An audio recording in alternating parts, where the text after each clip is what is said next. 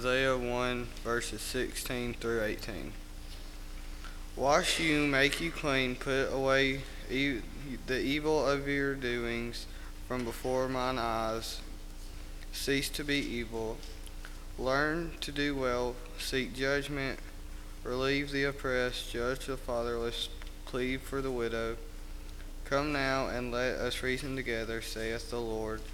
Though your sins be as scarlet, they will be white as snow. Though your sins are red like crimson, they shall be as wool.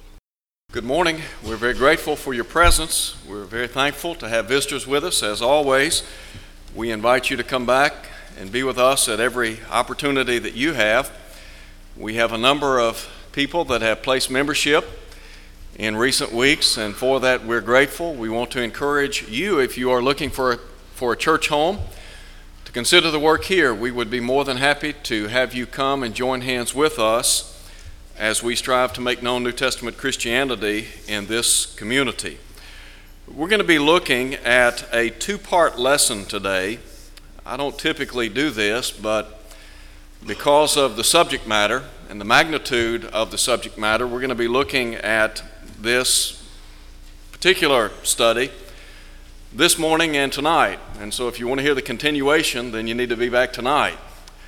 But I began this lesson last Sunday morning, and I really have more material than can be covered in one lesson, really in two lessons. And there's just so much information to convey as we think about where we stand as a country. And the reason we want to explore this particular subject is because it affects all of us. We live in the United States, and we are citizens of this country. And so it matters to us about the direction of our nation. I want to spend some time today, and I have several things that I want to read for you, and I want to try to convey this material in as concise a manner as is humanly possible. But I do have some things that I want to read to you. I have some thoughts that I want to share with you. And we're going to be thinking primarily about the crisis that we are facing in America. We began last week by talking about what is happening to us in this country. And I really believe that that is a question that ought to be on the minds of all concerned citizens in this country. Where do we stand? Is there a crisis? I believe there is a crisis. And so as we study this lesson, I want to begin by saying that many of our nation's greatest leaders believed our country was the beneficiary of God's providential care and goodness. They acknowledged the need to look to God in His Word for guidance. Noah Webster, whose name is forever linked to the dictionary, and also who has been called the father of American education and scholarship, said, "The religion which has introduced civil liberty is the religion of Christ and His apostles. To this we owe our free constitutions of government." Abraham Lincoln, the 16th president, made this observation: "It is the duty of nations, as well as of men, to own their dependence on the overruling power of God and to recognize the sublime truth announced in the Holy Scriptures and proven by all history, that those nations only are blessed whose God is the Lord." On May the 6th, 1982, at a White House ceremony observing the National Day of Prayer, President Ronald Reagan had this to say: "Prayer has sustained our people in crisis, strengthened us in times of challenge, and guided us through our daily lives since the first settlers came to this continent. Our forebears came not for gold, but mainly in search of God and the freedom to worship in their own way. We've been a free people living under law, with faith in our Maker and in our future. I've said before that the most sublime picture in American history is of George Washington on his knees in the snow at Valley Forge. That image personifies a people who know that it's not enough to depend on our own courage and goodness. We must also seek help from God, our Father and Preserver. Our Pledge of Allegiance states that we are one nation under God, and our currency bears the motto, "In God we trust." The morality and values such faith implies are deeply embedded in our national character. Our country embraces those principles by design, and we abandon them at our peril. I said last week, we are not a theocracy. We are a republic. And in light of that, we have to bear in mind that what we're going to be talking about today deals with principles found in God's holy word. These principles can serve us well as a nation of people. Not too long ago, I had the opportunity to tape 2 television commercials at the Channel 5 studio on Union Avenue. The commercials will begin airing in a little over a week.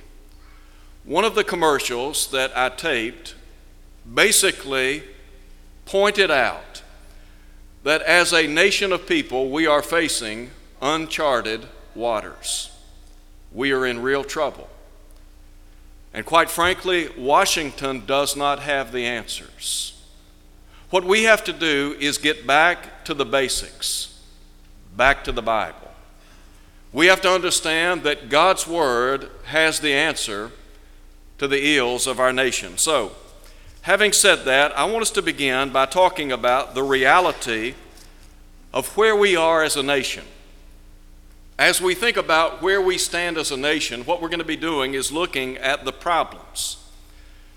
I wish that I could paint a better picture for you than what I have to present to you. But when you begin to look at some of the things that are ongoing in our country, the conclusions are not positive, but rather they are negative. We have to be honest and candid in our observations. And so, having said that, let me begin by saying that problem number 1 that we face as a nation of people has to do with the growing hostility toward the Bible and Christianity in America. All of the other problems that we're going to be talking about basically can be traced back to this one point. We are living in a day and time in which, sadly, the Bible and Christian values, and for that matter, Christian people, we are public enemy number 1. We are living in what has been called a post-Christian society or nation. Let that sink in for a minute. We are living in a post-Christian nation. That ought to get our attention. There are many people in our world today and in our society who are crying for tolerance. And unfortunately, they have become increasingly intolerant of our beliefs and values. You see, they want us to be tolerant, but they are intolerant of what we believe and what we practice. The drifting of our nation and the destructive path that we have chosen is due in large part to the fact that we have turned a deaf ear to the Bible. When you boil it all down, that really is what is undermining us as a nation. Let me call your attention to the book of Hosea for just a moment. In the book of Hosea, in chapter 4, the prophet in the long ago leveled an indictment against the people of God. And the basis of this indictment in the long ago was the fact that these people who had been the rich recipients of God's grace and mercy. They had been extremely blessed by Almighty God. They had been entrusted with His oracles or with His word. And the bottom line was, they had drifted. And as the prophet said, there is no truth or mercy or knowledge of God in the land. Now, having said that, listen to what the prophet said.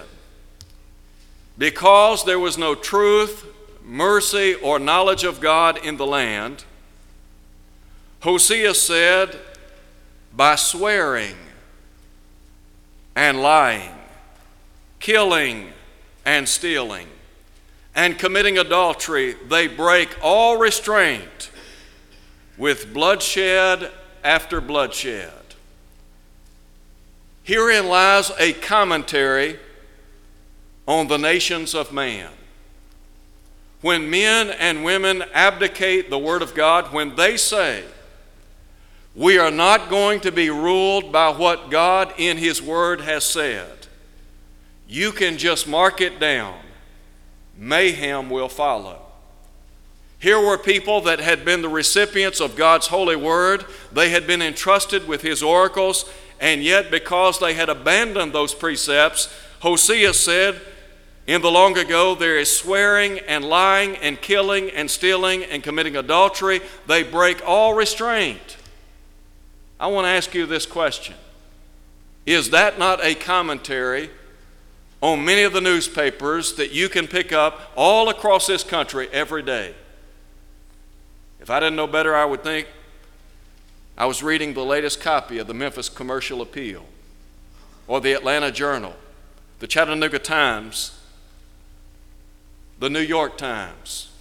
You get the point. We are reaping the harvest of bad seed. Hosea would say in chapter 8, at verse 12, they have sown to the wind, and they shall reap the whirlwind. In verse 6 of chapter 4, he said, my people are destroyed for lack of knowledge. And then in Proverbs 28 at verse 19, Solomon in the long ago said, where there is no revelation, in other words, where there is no prophetic vision, the people cast off restraint. God's word, when implemented, will effectively guide individuals. When abandoned, however, what do people do? They cast off all restraint. Now look again at what Hosea said in chapter 4, verse 2. They break all restraint. What is it that should govern the hearts and lives of people today? It's the Word. The psalmist said in Psalm 119, 105, your word is a lamp unto my feet and a light unto my pathway.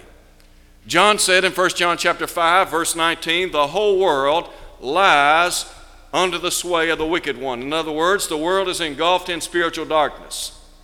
The only thing that can dispel that darkness is the light of God's Word. When we close our minds to the Word of God, we are in trouble. And I think that we can see the effects of that all across our country. From the West Coast to the East Coast, from the North to the South.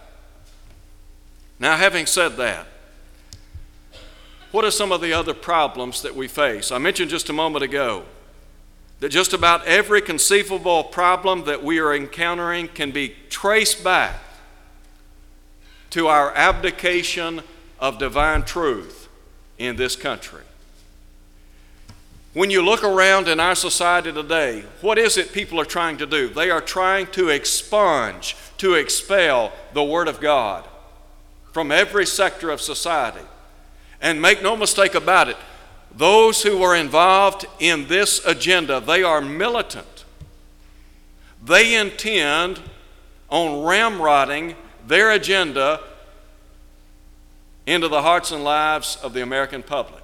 They expect us to sit back and take it. That's what they want. And so, just keep that in mind. Let me talk to you for just a moment about the home. It has been said in days gone by, and I believe it to be the case, as the home goes, so goes the nation. You go back and you look at the history of the Israelite people. They had been instructed to teach their children diligently in the Word of God. There was a day and time when many American families truly believed in the power of God's Word. I might not have agreed with the doctrinal stance of many of the people that have lived here on planet Earth. I might not have believed in the doctrinal positions of many of those who make up and made up our society. But one thing that we would all have agreed on is that the Bible is in fact the inspired Word of God.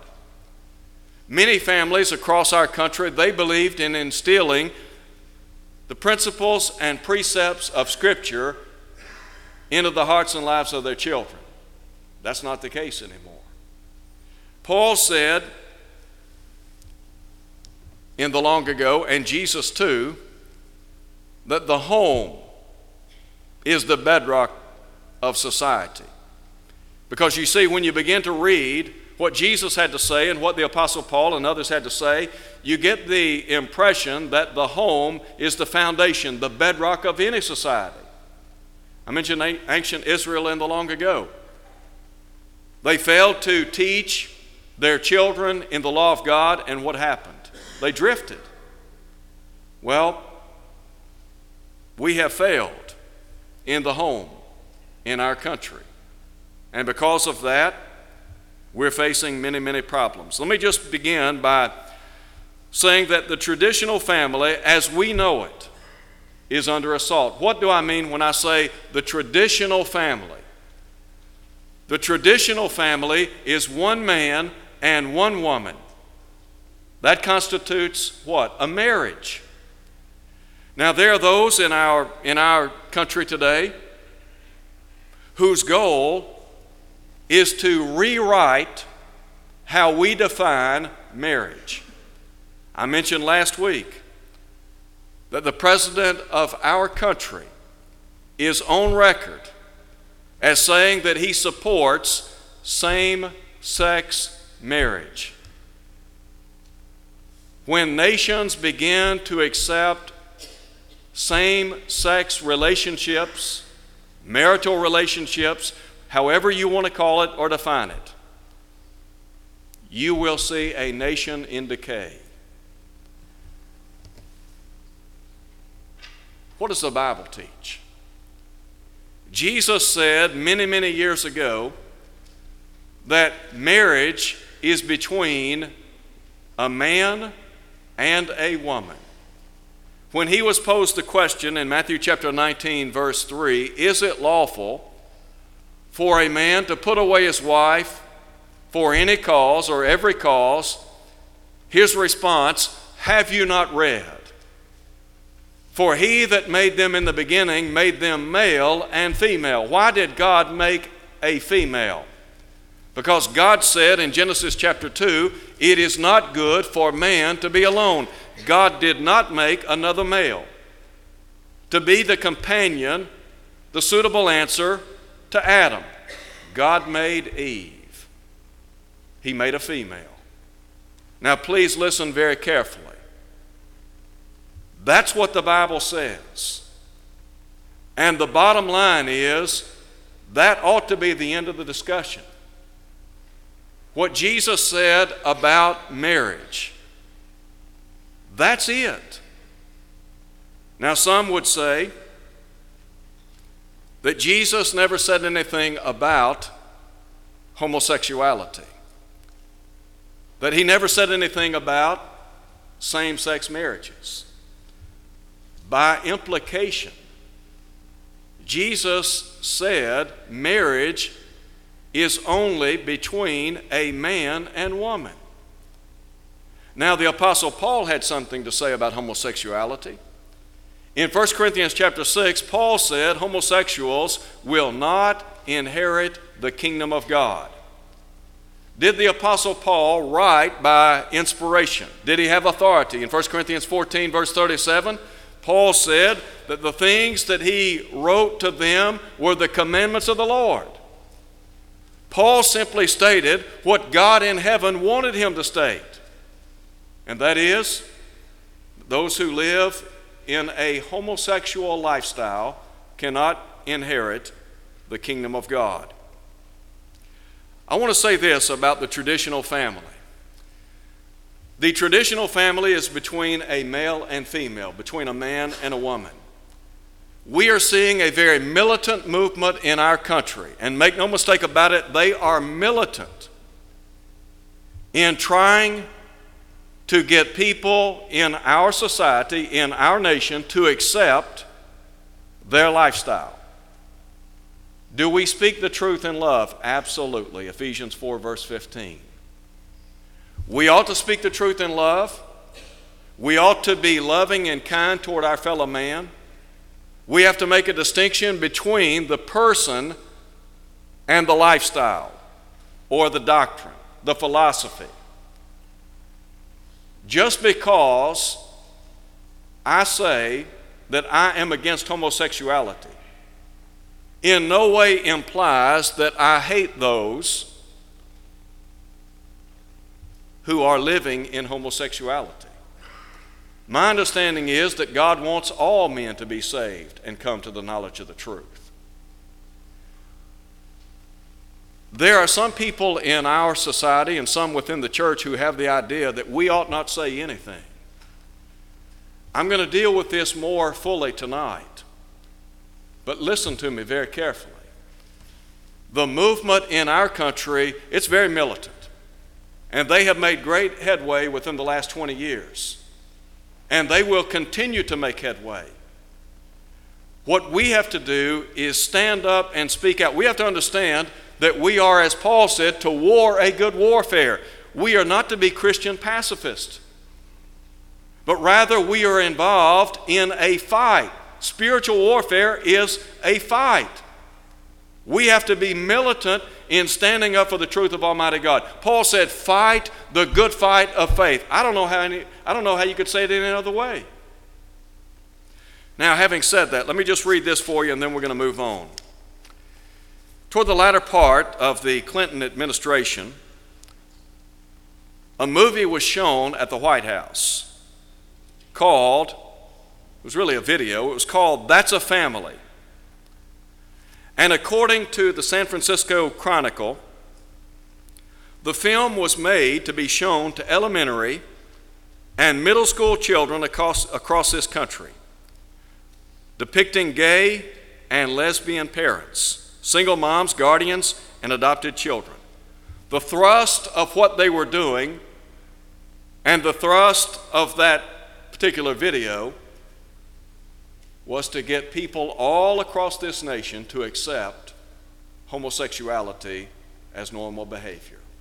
That's really what the goal was. One of the children who was in this production had this to say, 12 years old. I'm really excited. Some people are prejudiced and stuff against different families, like gay families. It's important to know that they can still be a family. It doesn't have to be a mom, a dad, a son, and a daughter. What's the goal? The goal is to brainwash children. You see, you and I, those of us who are older, we do not accept the homosexual lifestyle. Many of us say we do not believe in same-sex marriage, and that's not going to change. But the agenda of those who are propagating this lifestyle, they know the way to bring about change: teach our children, our grandchildren, our great-grandchildren, so that when they become of age, guess what? They don't have a problem with it. So that's what they're trying to do. Let me give you a second problem that we're facing in our country: divorce. Did you know that the Lord's desire for the home, specifically for marriage, one man and one woman for life? That's what Jesus said in Matthew chapter 19. In verse 6 he said, "What therefore God has joined together, let not man put asunder." Statistically speaking, 49% of marriages end in divorce, according to Divorce Statistics 2011.com. That is a sobering statistic.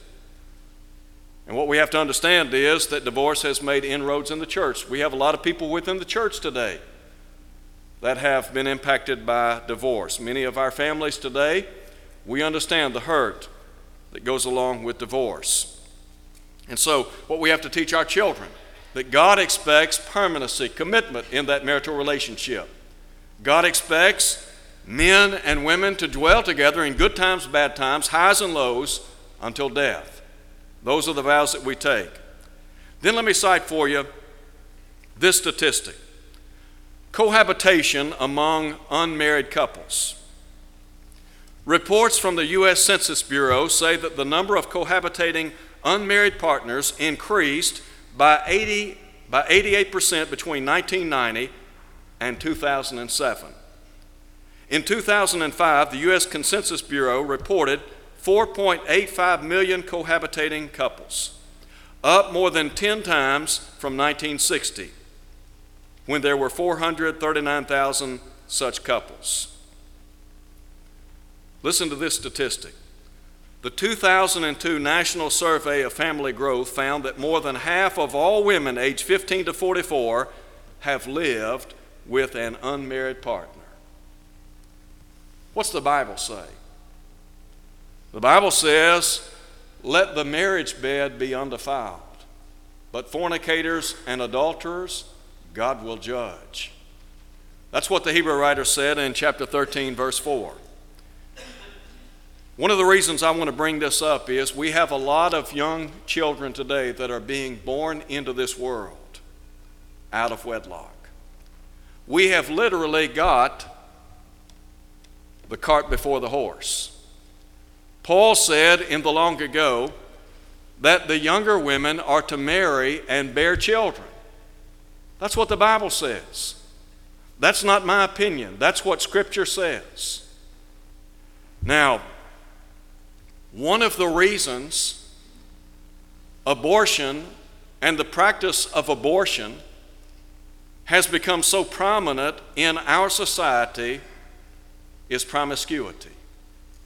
And by that I mean men and women cohabitating with one another and children being conceived, and then because those children are unwanted, what happens? That pregnancy is terminated.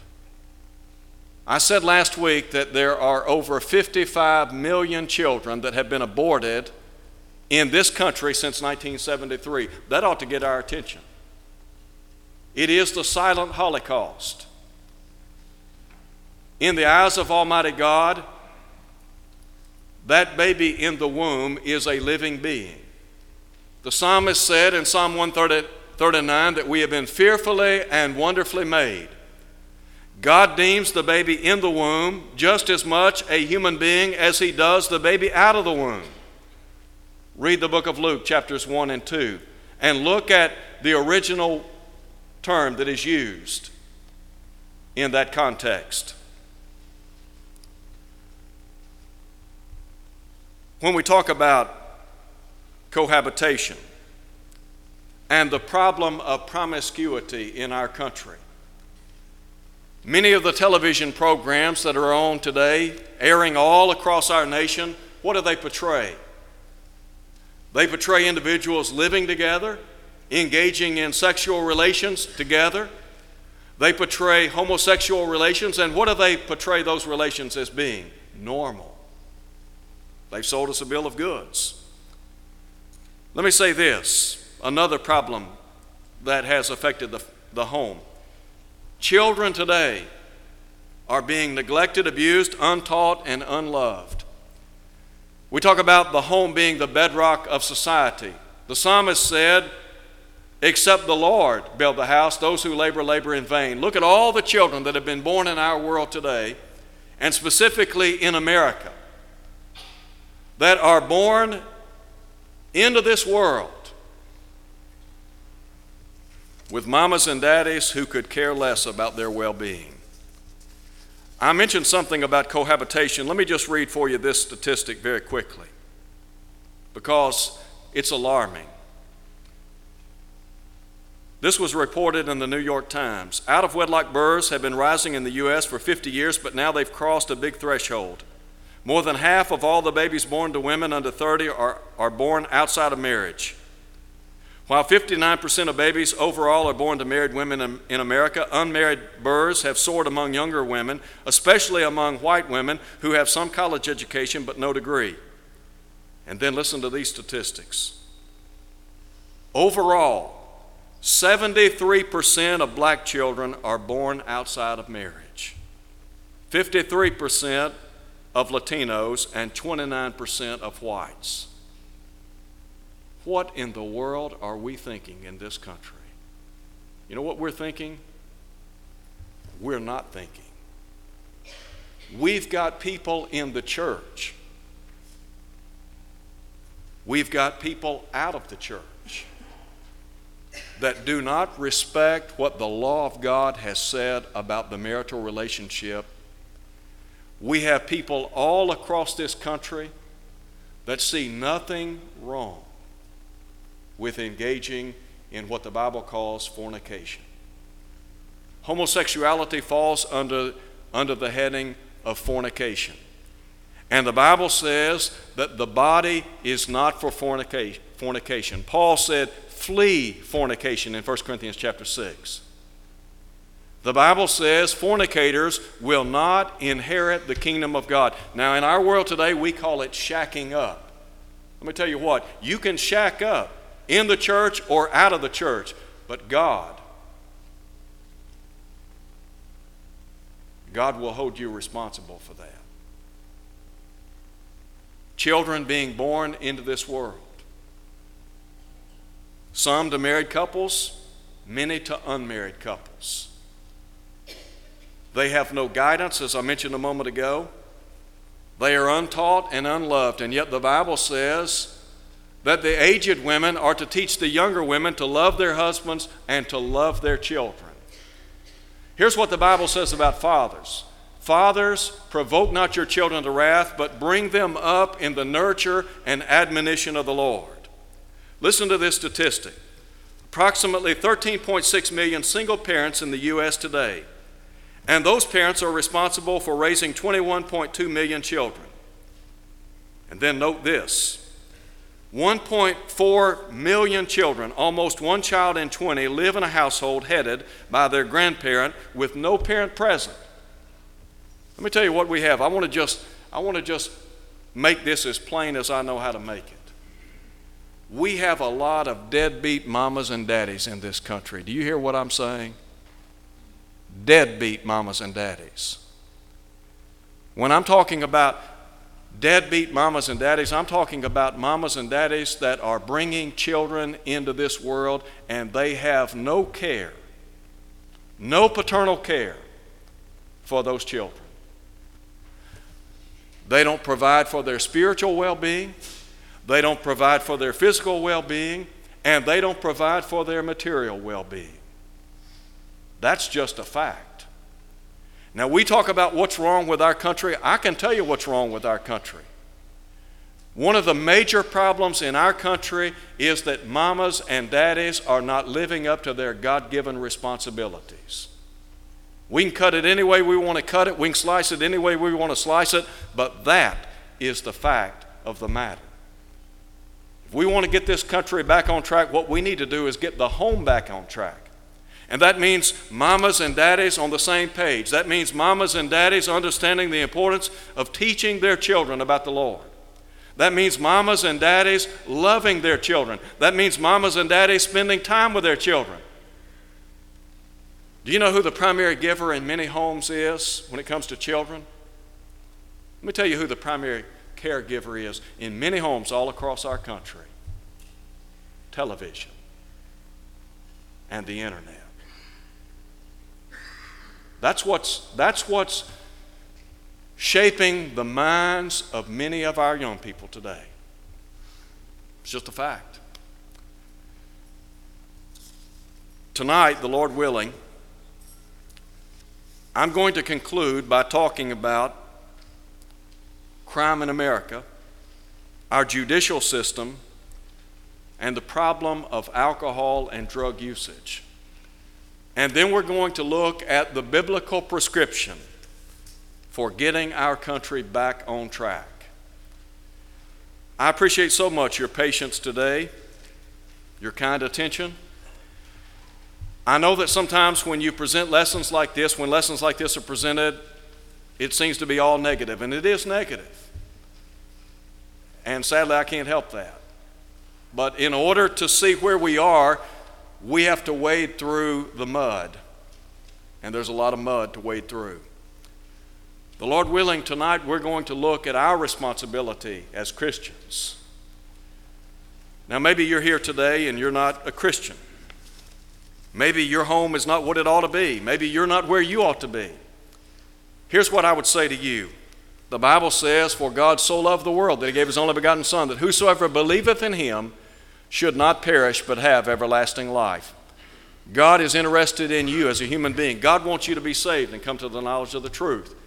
If you're here today and you're not a child of God, why not put your faith and trust in him? Faith comes by hearing, hearing by the word of God, Romans 10:17. Here's what you need to do. Believe Jesus to be the Son of God, John 8:24. Repent of your sins, Acts 2:38. Confess his name before others, Acts 8:37. Be immersed in the watery grave of baptism, and God will wash away all sins, Acts 22:16. And then you'll be added to the body of Christ, Acts 2:47. If you're unfaithful, why not come home? Come back to a loving God who will abundantly pardon. The Bible says, confess your faults one to another, pray one for another. Could we pray with you and for you today as we stand and sing?